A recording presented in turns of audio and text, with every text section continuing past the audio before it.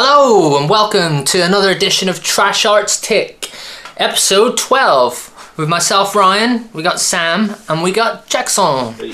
Happy Easter, everyone. Hope you're all well during this lockdown period.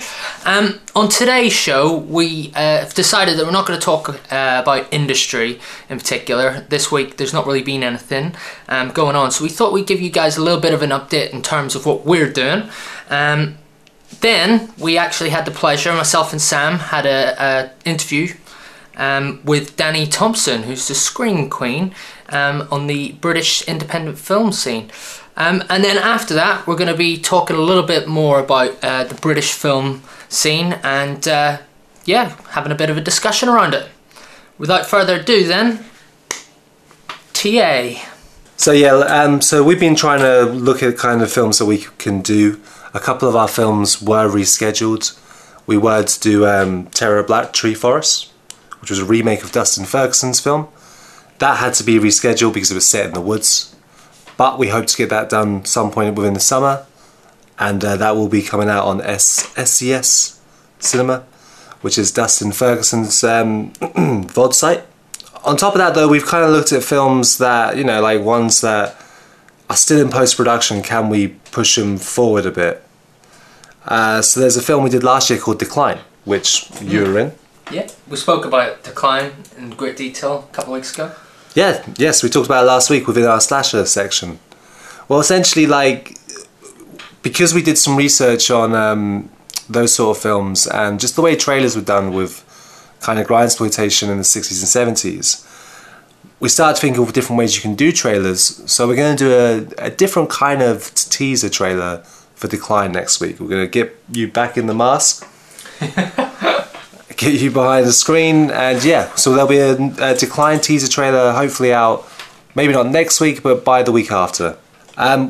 We still have our anthology, You're Going to Be a Star. The deadline for that is April the 20th. We've had some interesting responses so far. I'm very happy with the people who've given us videos. And if you want to get involved, please contact us either through the social medias of Trash Arts UK or Instagram Trash Arts Film, or just send us an email, trashartsportsmouth@gmail.com. We also have, as we said last week, Millennial Killer is released later this month. So yes, there is a new trailer out for that. You might see on the YouTube channel. It's a sort of Grindhouse trailer. Me and Jackson were watching loads of Grindhouse kind of trailers. And we the people expect that kind of 80s sort of trailer with the deep voice. And we really liked the crazy mavericks of the 60s on the more British kind of Grindhouse sort of trailers.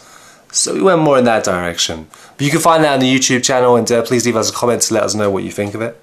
It was actually really interesting watching through that compilation of all those trailers. I recommend it to anyone out there. Watch a compilation of Grindhouse 60s trailers. It was like seeing something out of an entirely different universe of film. It was something, to me, was like really eye-opening on how you could make a trailer and how you could do one so differently from what you see everywhere nowadays. I was in the other room working and I didn't know what the heck was going on. And then me and Jack actually were talking about it afterwards, that whenever you've watched enough of them trailers, you start reading everything like the trailer voice. Yeah. That was interesting. So on top of that, we've been just trying to get a lot of the post-production on films. I'm not going to mention every single title, it's too many. But one of the things that we have tried to do, and we've noticed other creators that try and do the same thing, is use the time to write. So we've been writing different films, some set in the scenario of being stuck in this for a little bit longer than planned. A lot of isolation film ideas coming forwards. But we've also been able to just explore things that you don't really need to think about when it's going to be produced, more just getting that story down. Cool, cheers for that, Sam. Guys, moving on. So this week we actually had the pleasure of interviewing Dani Thompson, screen queen on the British independent film scene. Honestly, I didn't know I was going to be involved in this. Threw you in the deep end. Yeah, and I don't know if any of you guys have ever had to read Sam's handwriting, but yeah. I doubt many people have. But yeah, we hope you enjoy, and here it is. So guys, we're joined by Dani Thompson, and basically we're going to have a great interview. Going to ask Dani a few questions. So Dani, what made you want to get into acting? Hello. What made me get into it? Do you know what? I think I probably always wanted to do it. Even as a really young kid, I'd be watching, it was the Aussie soaps, and I'd always be like, I want to go up and I want to be like Kylie.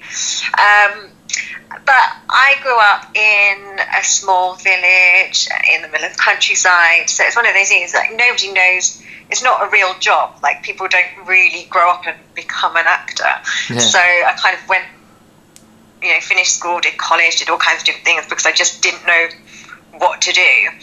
And then I started modelling, and then the acting I kind of just fell into it. So it wasn't, to begin with, the kind of dreams had gone out of the window, and it just organically, I ended up there somehow. Fair. That's interesting, though, that you kind of just fell into it. So Dani, tell us about the first film that you ever sort of acted in. The first film, so the question I got was the first acting role. I was going to say it was a school play, but the first proper thing I did, it was actually TV, and it was before I'd gone to drama school, and this is how I'd kind of fallen into it. I kind of started doing a little bit of extra work when I was modelling, just for a bit of extra money, and I got asked to do something which was a speaking part, and so I hadn't been to drama school at the time. I hadn't done any acting apart from the school plays, and it was for Psychoville, and it's a tiny little bit, and I mean, if you ever watched it, it was a blink and you'll miss me moment. Which episode was it? They did give me dialogue, and the thing they used the dialogue for was actually like an extra clip that you could watch on their website. It wasn't actually in the show because it was quite rude, and it was about it was basically all the characters in the TV show had a past, and the midget guy was a porn star, so they had me play a porn star Snow White. And when they sent me the script, it was one of these things. If I read the script and I was like, no way. If it was anybody other than the BBC, it would, you'd have read the script and it would have been an absolute no. But obviously it was the BBC, so you kind of trust them. So on the actual TV thing, I'm in a TV within the TV, and it's for like a second. But at the time, I think you could watch extra footage online. I'm sure it's long gone now, thank God. But yeah, that was my first. So I kind of jumped straight in with something a bit crazy. That's an interesting way to come into it, to be fair. Very interesting. I remember that episode as well. It's a very darkly comic take on it. I'm just on the TV in the TV, so yeah. I guess next time, for a second, I was long time ago. God, I can't personally say that me or Sam's experience has been quite extravagant as that. So hats off. So Dani, what kind of roles are you interested in? Well, so because I do the horror thing, and I'm kind of now become known for doing the horror thing, that again, I didn't set out just to do that. So after the Psychoville experience, I was still modelling, then I ended up getting asked to do another film just to play a stripper, say typecast roles for at the time I was modelling. And then just being on set, that's how I realised I wanted to get into acting, and having moved to London by that time, it was a bit more, accessible. I ended up going to drama school. So I trained as an actor at drama school, and it was a screen acting school. And I didn't set out just to do horror afterwards, but as soon as I left, I ended up just meeting a couple of people that were making horror films, and they offered me little bits in there, and then from there it just kind of was word of mouth, and it just kind of went that way. Kind of fell into place. But to be honest, I've always loved horror. It's always been my favourite genre, to be honest. I mean, you won't get me to sit down and watch a rom-com or anything. I would rather literally be tortured. Like, I can't cope with all those kinds of lovey-dovey romance films. So for me, I just want to stick with the horror. I'm happy sticking with the horror. Like, I know people say they're worried about typecasting. I'm not at all. Like, I love horror films, and I love like the big budget ones, and I love the low budget ones. So for me, just anything that's within the genre, as long as you love it, happy to do. I suppose that's the most important thing. How do you feel being seen as like a scream queen?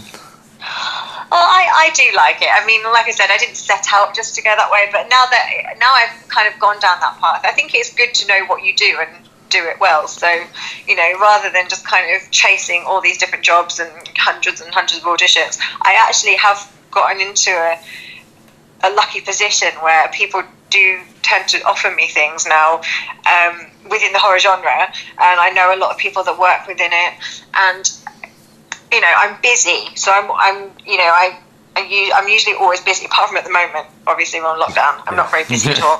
But, I don't think any of us are. Generally, I love it. So I like being immersed in the world of horror. That's good. So, just out of curiosity, how do you feel you want to be seen as an actor, or how do you want to be remembered as an actor? Is probably a better way to put it. I want to be remembered. I think I'd like to be remembered as a horror actress. I would say screen princess. I don't feel like I'm old enough or I've done enough to be worthy of the title of queen yet. But I think by the time I'm retired, then maybe I'd like to be remembered as a screen queen, UK screen queen. Nice. So you recently appeared in Sam, you're going to have to... Pandemonium. Pandemonium. Yes. How was that? Recent film. I've known MJ Dixon from Myco for a long time, and I actually met him at a Horror on Sea festival a few years previously, and always kind of stayed in touch, but I'd never worked with them before, the team Myco. So it's Mike and his wife Anna, and so this is the first time. And I actually think I saw the ad casting, and I kind of messaged her, and I was like, "What about me?" She was like, "Well, funny you should say that. We've actually written a role for you, and we were hoping nice. that that you would do it if we offered it to you." And I was like, "Yes." Hadn't even read it. I just said yes. But they were amazing to work with. I mean, they're lovely, lovely people. Anyway, like they're good friends now. But yeah, I mean, they kind of do everything themselves. So, I mean, Anna, at the time we were filming, she was about 8 months pregnant, and she was running around just like producing a movie and doing everything. Fair play to her. Like she just like you couldn't get her to sit down. You were like, have a rest, and she's like, no. And I mean, Mike, he just knows what he's doing. So they're kind of a well-oiled machine. So I mean, they're amazing to work with. And I don't know if you've seen it yet, but I might come back if they do a part 2. So nice. I don't want to like ruin the ending for you. Need to watch don't want to ruin the ending for you there. I personally haven't seen it, but we got a Blu-ray copy of it in our front room. So you have to wait until the end though. You have to watch the after the end credits bit. Oh, nice. I might come back. There you go. See, I thought you and Myco knew each other a lot longer, because I remember I met you, I think it was Lonely Hearts, when we took Lonely Hearts to Horror on Sea last year. Yeah, I did know them, I just hadn't worked with them. Ah, that's the thing. So I was going through the IMDb to do a bit of research on you, and yeah, like, I thought there was going to be a lot more Myco short films popping up, because it just, I don't know, I guess it was just... Well, I mean, they're busy. I know they're doing Slasher House 3, and then he's already said to me, a possibility of a second Pandemonium or something where the characters might come back. All of their films are kind of within a universe, so you can't have the same person popping up in different films because they'd have to be the same character because it's the same universe. So I'm not sure really, but I know they're always busy. I know he's got a lot going on. So yeah, I mean, they may be doing more shorts. Well, when are you coming to work for us? Hey? So when are you? That's my accent. I was like, when are you coming to work with us? Who, me? Yeah. Well, maybe. Always pitching. We're actually interviewing Myco this weekend, so we should have an episode talking to them about all their projects in the next couple of weeks. Oh, well, that's amazing. Now you'll have to say to him, like, what about this Pandemonium 2 that I hear is happening? yeah. Insider job. Dani, so talk to us about any upcoming projects. I know with the situation that's going on right now, it's kind of a little bit scarce in terms of roles. Yeah. But is there anything outside of that you've got planned? Like, talk to us a little bit about that. I mean, I started the year really busy. So by January, I was kind of straight in with a film in January. So I did Eating Miss Campbell, Liam Regan's film. And then I had a lot in the pipeline, so I was supposed to be filming something called Dear Sister Margaret, and I actually get to play Mother Superior in this one. Oh, nice. And Mike is actually, I don't know, I'm not sure what he's doing. I'm not sure if I don't think he's directing it. It's not his project, but he is heavily involved in that. So it's another chance to work with them again.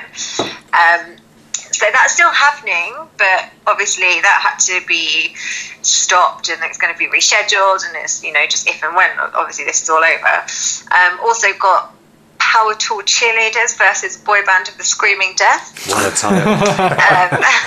Which is it's a Pat Higgins film with Charlie Bond, James Hayman Morton, and I think I'm not sure how many people they've cast. They cast me early on. We've actually got a read through tomorrow. We're doing it online just to try and be busy throughout the lockdown. But we were due to film some promo stuff for that, and obviously that's had to be postponed. And then I've got another film that is called, what is it called? Blood Demons. I have to write this down. Yeah, Blood Demons, that's another one. We're supposed to be filming in June, and he's booked locations, and at the moment he's held on to them. I think it's wishful thinking. That may well also be postponed. So I've got loads of stuff. And then I'm also writing at the moment. So I've written a first draft, but it's come up short on pages for something. So that's my lockdown work for this week. That was to work on that. Was that part of Pat Higgins' writing that he did at the Horror and Sea to write Well, sort of. Now, I'd had an idea for absolutely ages. Like, literally, it's been about 3 or 4 years, and I'd written a few notes, and it never gone past that. So I did take Pat Higgins' How to Write a Bloody Movie in 30 Days masterclass at Horror on Sea. I think I just needed that sort of kick. And for me, with writing, because I'm not, I've done bits of writing, did writing at drama school, but I'm not a writer. So I write bits and I just kind of stick them together and hope for the best. So I just needed a bit of help with structure. So I felt like Pat's class did kind of give me the nudge I needed in the right direction. But I'm still 30 pages short, so I might need another kick from somebody else to finish this. You're still doing well. You're a lot more pages in than probably most people, myself included. Yeah. So I wouldn't worry. Dani, last question really from me. Is there kind of a dream role that you would like to play? A dream role. I'd like to do something that kind of ends up being really iconic. So whether it's an iconic horror character, that would be really cool. And I haven't done much where I'm like sort of fantasy stuff. So I'd like to be some kind of demon, like, or made to be, rather than looking like me. I'd like to do something where I get to be, made up of aesthetics and really ugly or something. Like, I think that would be really fun. Just to, like, like the Buffy demons, those kind of characters. I'd love to play like a big kind of demon character. That would be fun. That'd be awesome. I would look forward to seeing you in that kind of role, to be fair. Well, I shot something called Mannequin last year, and I don't know if I'm allowed to talk about this. Maybe I should. Well, I did have some crazy makeup in that, but I still kind of looked like me, so I think I'd need more crazy. You got to go OTT for that then. Yeah. No, Dani, we really appreciate the fact that you've let us interview you, and really appreciate it. Really cool. No worries. Well, stay safe. Same to you. You stay safe. Take care of yourself. I will try. Okay, speak to you later. No worries. Have a good one, Dani. Bye. Bye. So, guys, now we're going to be discussing British film and how it's kind of changed throughout the years. Well, this is the thing. When you look at how many different kind of film archetypes that have been over like British cinema, throughout the years it's been very much like kind of what kind of movements are going on. So we were sort of looking at how many different, I suppose they are subgenres, but British cinema isn't a genre. It's just where those films were like mainly focused around, either culturally or not necessarily where they're shot, because again money comes into a lot of that. And a lot of films that people would assume are British, the money's come from different places. But when you look at films that have more of a cultural impact, in particular when you look at either political or social changes, so without getting a bit too history-esque, if you look at the 60s The 60s saw a swing more towards working class kind of kitchen sink dramas, which were trying to show what life was like British life was like back those times. But it also had that contrasting point where culture was like, well, hey, let's all have a great time. We've all got the best music in the world, and, you know, it was the swinging 60s. So you get that depiction as well. Well, a lot of those kitchen sink dramas, like a lot were made for TV, weren't they? Because there were things like Play for Today. There were different, like, you know, they would have a feature-length TV show essentially, but it wasn't. It was a different story every week, kind of thing. But yeah, these were essentially films produced for television, and a lot of them was kitchen sink dramas. So it's just interesting that with that there came a totally different way of distributing the films as well, because they wouldn't be going to cinemas and that kind of thing. It was much more straight to the household. That's the funny thing, like with because yeah, you're right. There was even if you want to stick with TV, even Coronation Street at the beginning was seen more as a working class kind of, this is what it's like drama, rather than a soap, because soaps didn't exist. But one of the weird things with British cinema is that an archetype is working class films, and you can get them from, like, you know, really dark stuff, but you also get the comedy side with Full Monty. Is it Full Monty? Full Monty. Yeah, Full Monty, Bend It Like Beckham. They're all working class stories with some sort of heroic. The community came together and we won. Attack the Block more recently. Yeah, even like versions within horror.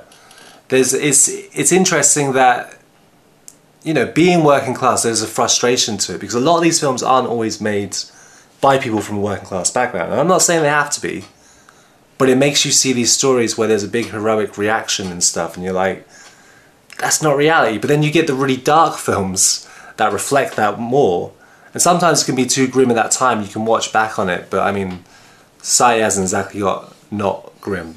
It's sort of been on a grim path upwards, you know. It's very morbid. Well, you know. When you were originally talking, like, and the cultural change in the 60s, and very much being about working class, I do remember when I was in school, we were assigned to watch a film called Kes. Ken Loach. Yeah. Yeah. And that came out in 1969, and yeah, absolutely cracking film. But going off everything that you said, it's like a working class kid, essentially, that befriends a kestrel, and like that's what the film is. And it's like his trials and tribulations dealing with his own life, and then he reaches out and has that friend in the form of a bird. Like, that's the other thing with British cinema. When it comes to those working class films, there's ones like Ken Loach who can dramatise normality perfectly, and then you get the more over dramatised ones, which are still good, like the film Pride. I don't know if you've seen that, about the basically like the fights that the LGBTQT community experienced, and at the same time like the coal miners with Thatcher and stuff. It's a good film, but it fits very much into that, like, we come together, and that British spirit of coming together.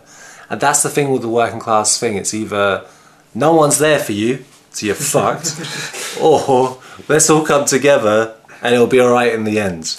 And that seems to be a big archetype within those sort of British films. and it works as well with like British gangster films. Yeah. It's the same sort of archetype, other than they maybe do have riches, but they've always got that, or they've come from that grounded background. Yeah. That's the thing, when you look at British gangster films, it's always been a bit lighter. And I don't know whether or not, maybe because we interviewed Jason earlier and he was talking about it, but that kind of East End gangsters have always got a bit of a cheek to them, a bit of a laugh to them, you know. And you see much more British cinema, at least more like, probably because of Guy Ritchie, that sort of like, yeah, it was, they seem to subvert away from the violence, or away from the extremities of the crimes, and more just be like, well, you know, those archetypes. I can't think of a single East End gangster from London, but the Krays, you know, those kind of people. Yeah. Cinema's always wanted to, especially British cinemas, never really wanted to show. There's a downward spiral nonetheless, because those stories are built towards a downward spiral, but it always wants to kind of build them up as being big personalities. Like one of my personal favourite of the British gangster films, Sexy Beast. And Sexy Beast is surreal, strange, and like just it's not what you expect from that, but it's also got everything you do expect from that. You've got that typical banter, the back and forth, that sort of like they're insulting each other, but it's all a bit of a laugh. Cockney slang. Yeah, I feel like it's a nice bookend to the to that sort of genre generally, because it feels like you can imagine the prequel to that essentially, where they're, you know, in the 70s, and you've got like. You can see those old films in that of you know, like the Long Good Friday and stuff like that, where these characters could be from those films, and then they're expats that have moved out and now are sort of running things in a totally different place and trying to be retired from that lifestyle. But you know, it's a lifestyle, not a job really, so they get dragged back into it. And that's what I loved about Sexy Beast. I just felt like it really did. Almost sort of just get that genre perfectly, that sort of ending of that time period. You're right, it's like taking those characters from, like, even if you haven't seen the films, you know what kind of characters they are, like Get Carter, or Italian Job. You know, those sort of films where even to some degree, if anyone's seen it, the film Performance, it's a 1970 gangster film with Mick Jagger. And it's by Nicholas Roge, who also did another British film with David Bowie called The Man Who Fell to Earth. But with Performance, it's a gangster film, but it's also like a sexual, drugs, you know, let's all go kind of crazy sort of film. But those sort of characters, you can imagine, they would be the kind of characters, and that's what Sex Beast does so well. When they're at that point where they're like, everything's perfect, and then, is it Frank that turns up? I think most psychos are called Frank. So, you know, it's always a Frank. I just thought of Frank Butcher. Is it Frank Butcher from EastEnders? See, I went straight to Blue Velvet when I think about Franks. But yeah, like when he turns up, it is that reminder of, hey, you're violent. You guys aren't out of this. Just because you've had your little time in the 70s, it's always going to come back and haunt you. Well, I think there's a feeling of that also in the Long Good Friday, where I mean, there's this scene that is such a powerful scene where the gangster, the main character, I cannot remember his name, is giving a speech on a boat, and they're travelling down the Thames, and you see, like, I think it's Tower Bridge behind them as he's coming along, and this moment of just absolute joy where he's getting all of the sort of he's essentially feels like he's on top of the world and winning. And then, like, the downward spiral to the point at the end of the film, where on that very same boat, he's stabbing his friend in the neck with a broken bottle. It's savage and so, you know, it really shows that downward spiral. Again, the same as Sexy Beast of, you know, you go from that high moment and bring it all the way down to the lowest possible, nastiest thing that you could imagine for these characters. Well, there's an 80s film called Mona Lisa, another British film with Bob Hoskins. And essentially, yeah, it shows you all the gangster life and it brings you back down. I mean, you could say that's an attribute of most gangster films. But with British films, it really feels kind of grounded. Or at least a good British gangster film, it feels very grounded when you get back to reality. It's not about all of the... Like you've seen American film, and I know you might not like this, but in Goodfellas... It's removing the glamorization of the scandalized idea of being a gangster, and instead, you know, they're straight back to ordinary life. Whereas in most British gangster films, it tends to be more that there's going to be a violent reaction. I think I have seen Get Carter. I could keep getting flashes of it. I'm pretty sure Get Carter has a really miserable ending. Or that's Mona Lisa. One or the other. I think one thing to touch on there as well is, yeah, I love Goodfellas and stuff. But yeah, Goodfellas almost glorifies the characters to almost a point beyond reality. It's kind of it's a spectacle. When you do watch British gangster films, there's I don't know if it's just because we are British, but there's a real realism to it. You could almost imagine it happening like on your doorstep. You know, you could almost imagine yourself in that kind of scenario if given the situation. Yeah, so I think in terms of that, there's a lot that goes into British gangster films characters to focus and fix it more on their development and their personas and what has motivated them to this point. You know, what's their triggers, what would trigger them in terms of a downfall. Whereas you don't necessarily get that level of detail in American gangster films or other gangster films. Do you know what's interesting? Like, it's a bit of a switch, but it's still within... You get all that in a British gangster film with that realism, whereas, at least for a certain time period, like late 90s into the 2000s, you had your romantic comedies that went, you know what, forget about logic. We're just going to give them the happiest ending and make it as quaintly British as possible. Cheese. Yeah, there was a whole swing towards it though. It was a massive... Like, Love Actually. There's a whole sort of thing about, you know, apparently British people are supposed to be charming. Yeah. Which is... Well, I got that. Yeah. But and that sort of came out in those rom-coms, but I think it's also come out in those period pieces and well, arguably in the gangster films. Yeah, some of them I talk suppose very actually. like, you know, proper.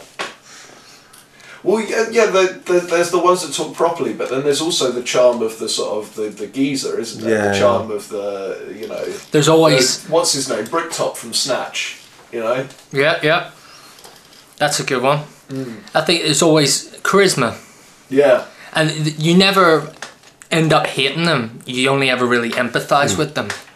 Well, on the gangster level, I think that the in the rom-com, obviously, it's a slightly different thing. Oh, They yeah. try Yeah, to but use you're always that charm rooting. just to- Yeah, but Well, even in a rom-com, and Yeah. you guys probably wouldn't admit it. I'm man enough to admit it. But when you watch like a rom-com like that, you are rooting for the characters and stuff. I don't know, like, I like Hugh Grant nowadays. But you're about to say I like you, Ryan, but... Hugh Grant's done, he does a lot better stuff. Like, we watched The Gentleman, Guy Ritchie's new film where he's going back to roots. Well, that's what it felt like. Hugh Grant was great in that. But for a long time, he was seen as the one we had to root for. And the way they did that is they didn't play off the fact that this guy can act. It was more go for the posh thing. And that's what it used to be selling Go on. for the awkward posh thing, yeah. And as people know from films like Notting Hill, there's a very well known the racism in that kind of film, because it's all just white people. It's just white people in every single frame. It was like such a bad kind of obvious sort of Whitewashing. Yeah, Whitewashing, and like, doing yeah. it weirdly probably to try and sell to America more, because it had Julia Roberts in the first place. And a lot of these films became stale very quickly. And you don't tend to see them anymore. You don't tend to see those romantic British comedies. Can you name one in the last 3 years? No, not I really. don't think you could. Can you? No, because it's all gone to TV.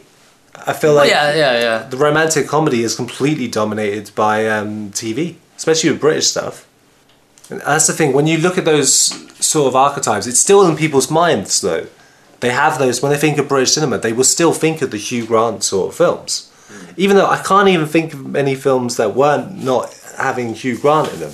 There must have other been romantic comedies that didn't just feature Hugh Grant. On a British sense, there was quite a lot. You had, well, I'm thinking Bridget Jones's Diary. Nah, he's in that. Yeah, he is in that. And he's in About a Boy. Yeah, he's in that. Notting Hill. Rowan Yeah. Keating did the... Four weddings and a funeral. I swear he's in that. He's in that. Yeah, he's in Love Actually. He was so Jeez. dominant. We could do in a that whole genre. like podcast session on... God, yeah, let's move on to something a little less silly. Horror, British horror. Yes, British is Totally changed the subject. So, for me personally, viewing it, I think it kind of had a bit of a decline come the 90s. Like, doing our research into this, we couldn't find a mass amount of really popular British films during the 90s. But then there was... horror films. Yeah, you know what I mean. But then when you come into the noughties... There's a lot more. Yeah, you got like 28 Days Later. Yeah, you got The Descent. Of course, the big one that had such a big impact that no one really kind of saw coming, Shaun of the Dead. Oh yeah. Yeah, that was massive. Yeah. When did Creep come out? Creep was around, I think it was like 2005, 2004, around the same time. I think like the thing is there have been so many swings of changes in horror throughout British culture, because you've had some real powerful dominant forces like Hammer. Hammer horror was such a powerful, like, world renowned and respected with, you know, Christopher Lee and Peter Cushing and Dracula. Yeah, they are completely part of that whole entire mythology. People sit Hammer right next door to the Universal monsters, and that is like such a prominently British thing in that respect. And then you think of the more like cult British horror films, it gets a bit weird because some films you'd be like, is that British or is that American? You can almost play a game doing it. But I recently was watching a documentary on Hellraiser, and I didn't realise how British Hellraiser was, which maybe I'm just being really dumb because it's clearly set in Britain, it's got British actors, but I didn't realise the creative force behind it, and like, because it's always been such an American thing. So when I think of the character Pinhead, I think of like, he's just so much in that goth sort of horror genre, and most of the films from like the third onwards, he's always in America. It's weird. The first two, it's mostly because of the studio rights. The money went to America, and they stopped being involved. That's why they lost all their quality. But there are some horror films you just sort of forget are, because there's a lot of gothic ghost stories set in old houses that aren't technically British films. They're just shot in Britain, you know. But then you get films that are probably are British as hell, and that's like The Wicker Man. Yeah. And as they've proven, you can't really remake it in America. You can try it, and Nick Cage might give you something which he sees as absurd as comedy, but whether it carries into a film, The Wicker Man is such a strange, unique experience when you watch the first one for the first time. And if you don't know what the ending is, it's genuinely quite horrifying. Just to watch this. Have you seen The Wicker Man? I haven't, no. I will not ruin the ending for you. Yeah, please don't. Just ruin it for the audience. I'll plug my ears. It plays into one of the key things that British horror's always done. And it plays into, sadly, one of those tropes of what British people are always seen as. Repressed. Wicker Man is so much about repression because it's from that cop's perspective, trying to find out about the missing girl, and then seeing this completely pagan cult who are all about sexuality and exploration and like everything that he's fought against, you know. And that is like works so well in horror, to have him being the hero of the prominent repressive British way, and then the bad thing is the fact that we are too repressed and we need to break out of that. And, you know, like really, especially you think that film was made in 72 or 73, so you're going again away from that swinging 60s, and just before Thatcher, who, you know, ruined everything, before it got to those times, it was that point of still trying to explore it. And, you know, from what I know, we were probably a bit slower than, you know, other sexual revolutions that were going on around time. The thing with The Wicker Man as well is The Wicker Man, it didn't do what a lot of directors got the opportunity to do, to leave. So like, the guy who made The Wicker Man, he only made like maybe 2 films. And it's the same with another cult classic, and personally my favourite British film of all time, with Now and I. He made maybe 3 or 4 films, but that's the film people remember him from. It wasn't like when you have people like Ridley Scott and all those directors who literally just got their one good film, disappeared straight away. But then on the flip side of that, you have filmmakers coming over to Britain and making films, and quite often that sort of poses quite an interesting view to look at British culture from. Like when you look at Blow Up, for example.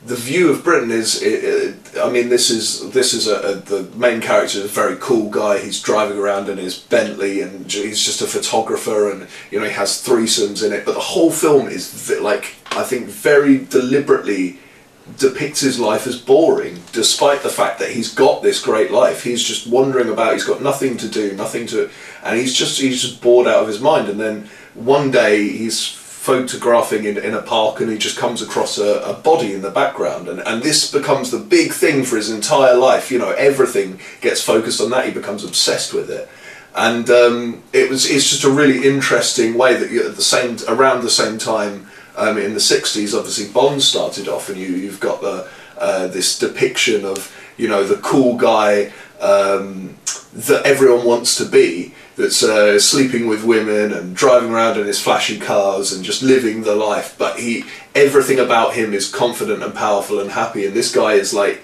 almost the shadow of that kind of thing. It's almost the opposing. He's got all of those things, but his life is still boring.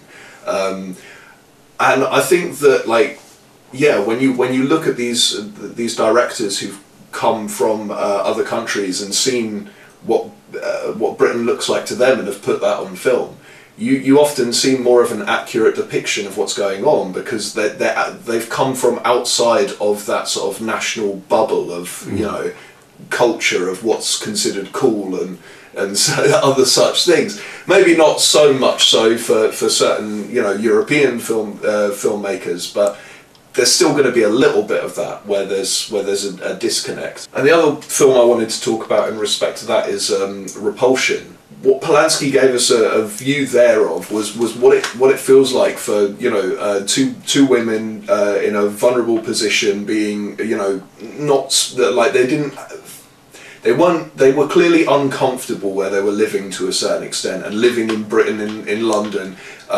both being French, both not speaking great English. I mean, they spoke relative amounts of English, but as far as I recall, it wasn't like they weren't totally comfortable communicating with everyone around them. That inability to communicate,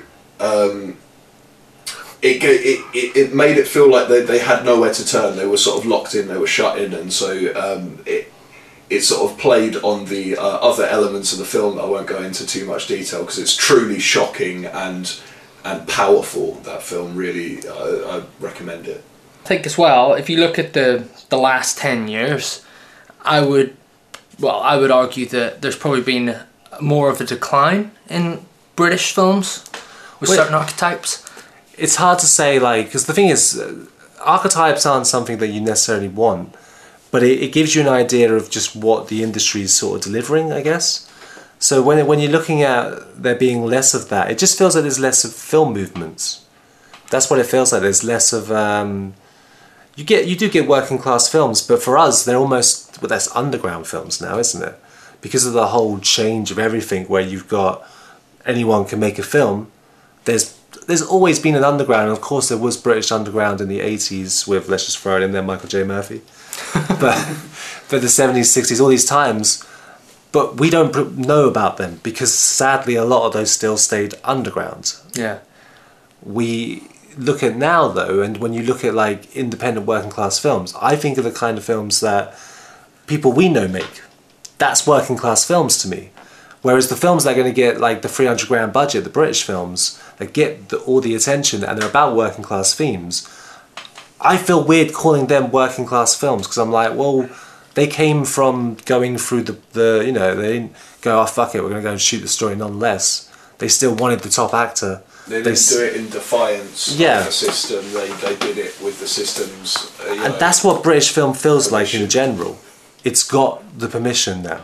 Yeah. It can do all those films that it had to almost fight and create its own scenes. Now they can just do all of them.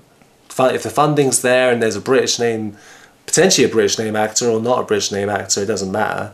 They just do a couple of international festivals and that's your next British hit, instead of a movement, and that's kind of depressing. I feel like the last 10 years, the kind of films that I think of when you think of like the beginning of the decade 2010, it was The King's Speech came out, didn't it? Yeah. And since then it feels like we've been focusing everything's followed suit. Yeah, it's focusing on the high end of society in that respect of, like, you know, royalty and I wouldn't even just say it's focusing on royalty as such. It's focusing on like an over the top kind of scale, as everything's got to be a spectacle. King's Speech is probably slightly different, because it was more focused on two characters and trying to overcome a condition that he had. But as the years have gone on since then, I think a lot of British films have scaled it up. You think about the last two major British films, really, was 1917 and you could say Dunkirk, arguably. And they were massive spectacles. Well, it's either that or it's Oscar bait. So it's like The Theory of Everything or The Imitation Game. It's biographies of old British dead people where a love story can be tied in. I think that's also kind of what I mean, is that, you know, you've got big films from the last 10 years of the King's Speech. You think of 1917, you know, all of these historic pieces, all of these, like, it's almost like Tory films, isn't it? Like, I mean, I'm not saying that they have a political agenda particularly. I'm just saying they fixate on moments of glory and past history and, you know, and those kind of aspects that I don't feel like that's what it is to be British. It doesn't. No, and it's more kind of fixated on the empire that once was, almost, or going back to that. Yeah, it's nostalgia lost. In that sense. So one of the things that it's probably trying to do is, and I imagine doing this with like 1917, is it takes maybe a working class citizen, but they're in a war environment, which probably happened, I imagine happened on a severe scale. Yeah. But where that's lost from previous kind of archetypes of British film is it has to be a name now, and you don't really get as much attention to detail as to what their backstory is as a character, where they come from before they were in war. But yeah, that's what I think. I think that's the main thing. Is one of the problems with the film scene nowadays is it lacks a truly working class voice, and there is a lack of working class actors. The game's changed, you know, like it's generally going to be someone from either an acting school or a film school or some sort of BFI connection, or my dad was this person and this person was that person, and that's always been the industry. But British in particular, that's what it feels like. The one plus side as an independent is that your market isn't here. We go to different VODs. We try to spread ourselves a little bit further to other places. So I don't particularly care about being in the British industry in that regards. I don't care. Because it's been shitting on us. Well, not us personally, but independent cinema has been shitting on it for ages. You know, I remember when the Tory government were very happy that the Queen's Speech won all the Oscars, even though they had just cut King's Speech, the King's Speech. Sorry, they had Christmas. That was last Sunday. Christmas speech. Enjoy your turkey. They had essentially by doing that they'd cut the funding from the BFI. They cut the film funding to put the focus on the Olympics. But they were so happy that all these British films, they were all funded by that. They were so happy for them. And it was just kind of like, well, fuck you, you got rid of that. You got rid of the opportunity for anyone else from any other level to go, you know what, I'm going to try and do it. And yeah, there are a lot of funding opportunities for filmmakers out there, but they're not aimed, it shouldn't really be like that. There should be more that there is just more of a voice where they want to make it more equal. But then that gets into the whole general ethos of the world. So that's getting a bit deep here. I was going to say, to lighten it a little bit. This is normally my problem. To be honest, I think if you flip that, as a filmmaker, being within this sort of situation that we're in right now in the film industry, I think it's a brilliant time to be a filmmaker. You're more likely to get noticed or have someone appreciate your work because there's more platforms to get your stuff onto. But also, I think there is generally a sort of there is a boredom to the certain films that are mainstream coming out of Britain at the moment, and I think that and generally in cinema generally at the moment, and I think that does give sort of ground for working class filmmakers to develop. But I think that in some respects, like the idea of films tied to sort of like borders is kind of dying, especially when it comes to working class, where we're not working within the system of the country anymore. We're working with filmmakers from all across in different places in the world. Even if that is still in the same country, it's all the way up in the other end of the country sometimes, and that can sort of change the culture with which a film is sort of shaped by, because you've got so many different influences on it and stuff like that. So I feel like culture is going to be as always, culture is going to shift, but I feel like in the best possible way, globalized culture is sort of going to arrive to us at some point in that respect. Thank you guys for listening. We hope you enjoyed episode 12.